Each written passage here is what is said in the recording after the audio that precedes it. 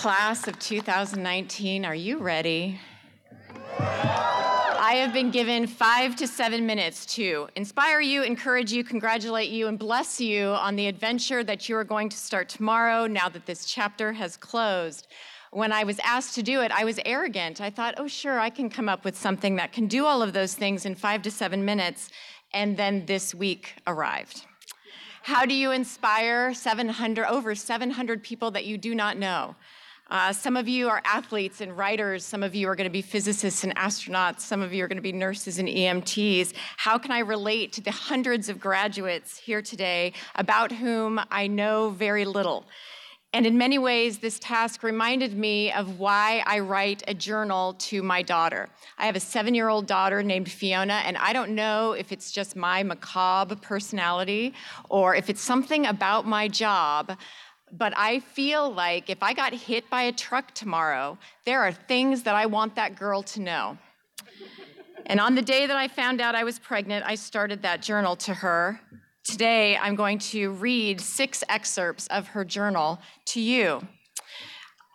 These are my top pieces of advice that I have given my daughter, the things that I want her to know as she grows into a leader of the next generation, because just like you, all 730, am I right? Close enough. Leadership is your birthright. These are the things that I want to tell you. So when you hear the name Fiona, I want you to silently change that into your own name. See, I won't have the privilege of knowing each of you and the unbelievable stories that bring you here today. But still, this is the life advice I would give to my own daughter, and it's what I want to share with you. Number 1, give yourself the grace to change your mind. Fiona, you will come to conclusions about all sorts of things in your life, whether you like black licorice or rye bread or rainy days or sunny days best. Some of those decisions are very important, like who you choose to spend your life with or whether you're going to choose to believe in God. And I'm here to tell you that it's okay to change your mind. See, I'm not saying you should walk out on your commitments. I'm not saying you shouldn't have faith or that you shouldn't hold on to the principles when times get hard. But very few things in life are worthy of that kind of commitment. Allowing yourself the grace to change your mind seems to be harder than you would think, because I've been an attorney for almost 20 years now, and I have seen lawyers toil at their desk when their passion is music. I have seen people pass up job opportunities because I don't like to travel, or I don't like to wear a suit, or I'm not a morning person. I'm not saying you can't have your own personalities or your own temperament. I'm suggesting that people seem to label themselves and then cling to that label when the reason for doing so has long since disappeared. When I was dating your father, I had an eating disorder.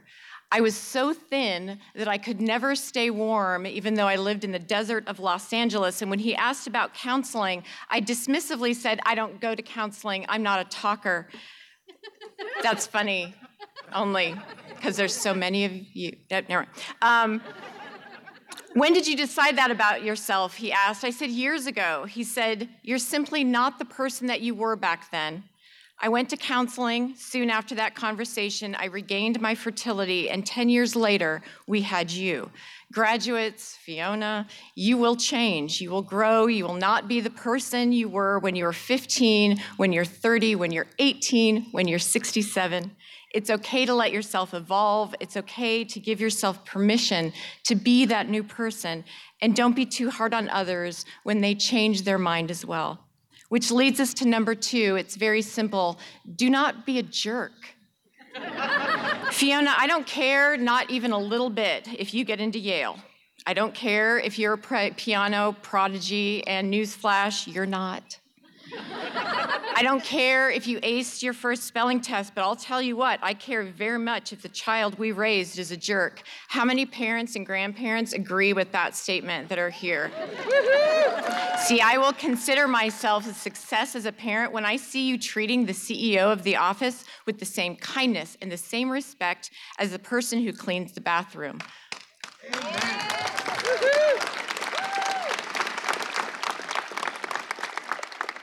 When I see you being led with a heart of compassion towards those who have less than you do. Because at the end of the day, graduates, Fiona, you are going to be someone's roommate.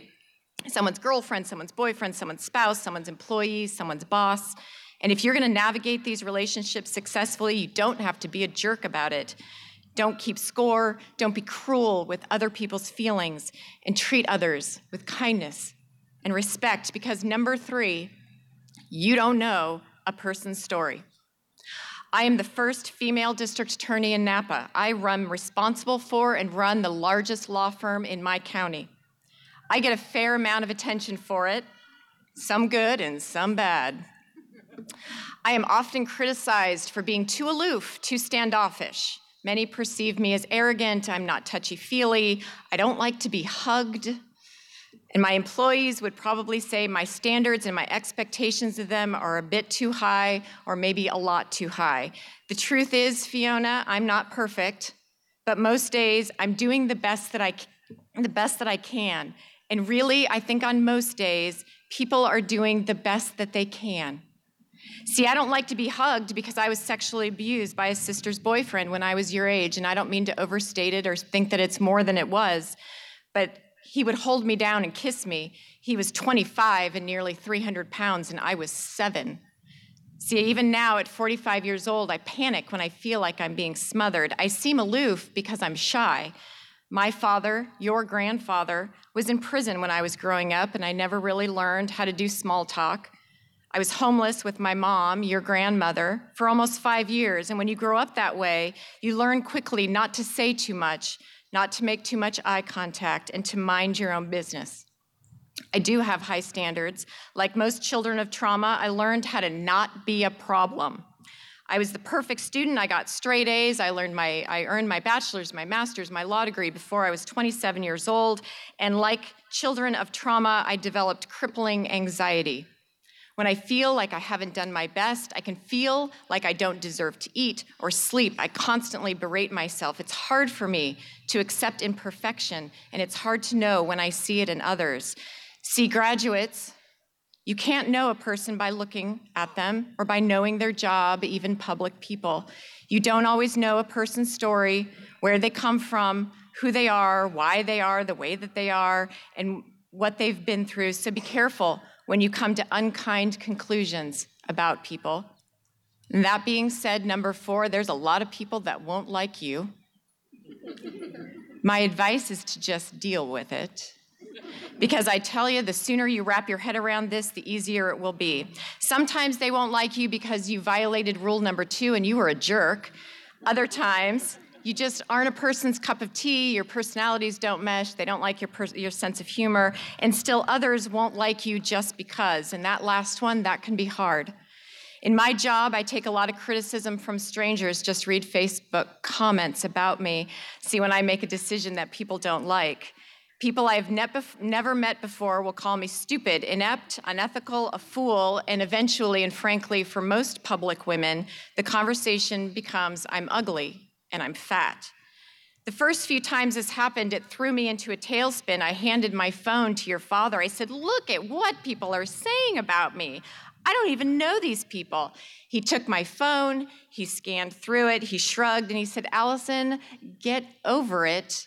You're not the jackass whisperer.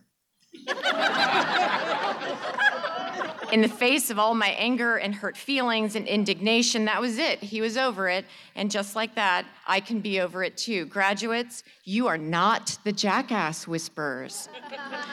Take criticism to heart only from the people you would take advice from.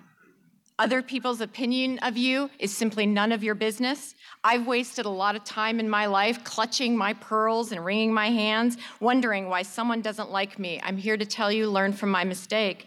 Put your head down, keep doing the work. I do recommend rule number 5. We're almost done. I only have 6. Cultivate at least one person to be frank with you. Graduates, I've cultivated more than one, but here's the basic gist. Give some people the right to tell you the truth to your face. My secretary is named Jennifer. She is 35 years old, the mother of 2 children, and she keeps me from losing my mind. She gives me the gift of telling me the truth, and I give her the gift of not getting her in trouble. She tells me the truth if my bad mood is permeating the office. She tells me the truth if my outfit doesn't look that great on me. She tells me the truth if I've been too busy of a schedule and need to take some time off. She is invaluable because I know she will tell me the truth.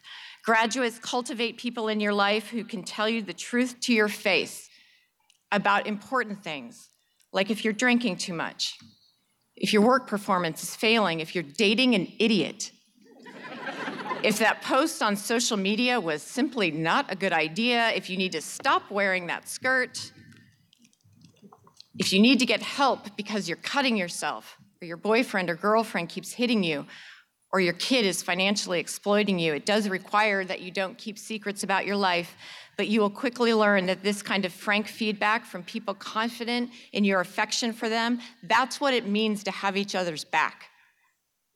It's how you keep from falling into a well and not knowing how to get back out of it. It is how you stop feeling like you're going through this alone. It is how you build relationships you can count on.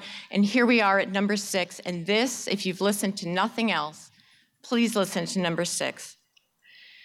Do things that are worthy of you. Fiona and graduates, you are going to have a lot of decisions in your life, what the next step is, who to love, who to work for, what will you allow to entertain you, how you will spend your time, and when you have a choice, make decisions that are worthy of you. Don't date people who make you feel bad about yourself. Don't accept a job with a boss who abuses you. Don't simply go to whatever school accepts you. Don't talk to yourself or about yourself with disrespect. I don't mean that you should be arrogant. I don't mean that you have to think that you're only deserving of the finest things. I'm saying that you treat yourself like you have value.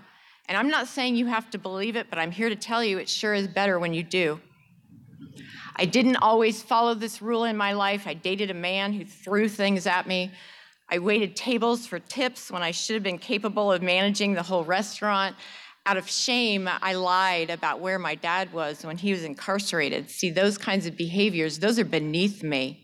They are beneath you.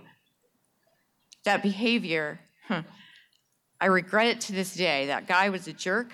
I wasted years of my life pursuing goals that weren't worthy of me, and I regret that wasted time. Graduates, are your dreams big enough? Are they worthy of you?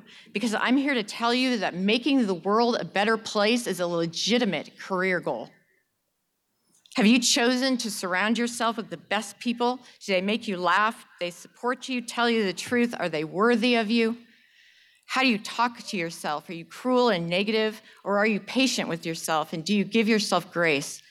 Consider just experimenting with talking to yourself like you would someone you respect and admire. Treat yourself in a way that is worthy of you.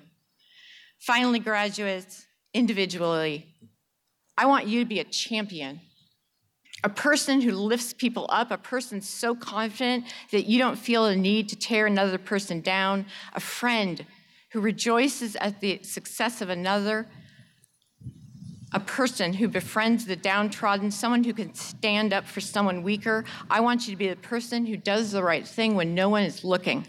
I want you to fix all the things my generation got wrong. These are the messages to my daughter. These are my messages to you. You are the promise of the future, the men and women who will raise our next generation. Do it in a way that is worthy of you. If I had time for number 7, it would be this. Please don't take naked pictures of yourself. It never goes well. I'm the district attorney. Trust me on this one. I'm out of time. Congratulations.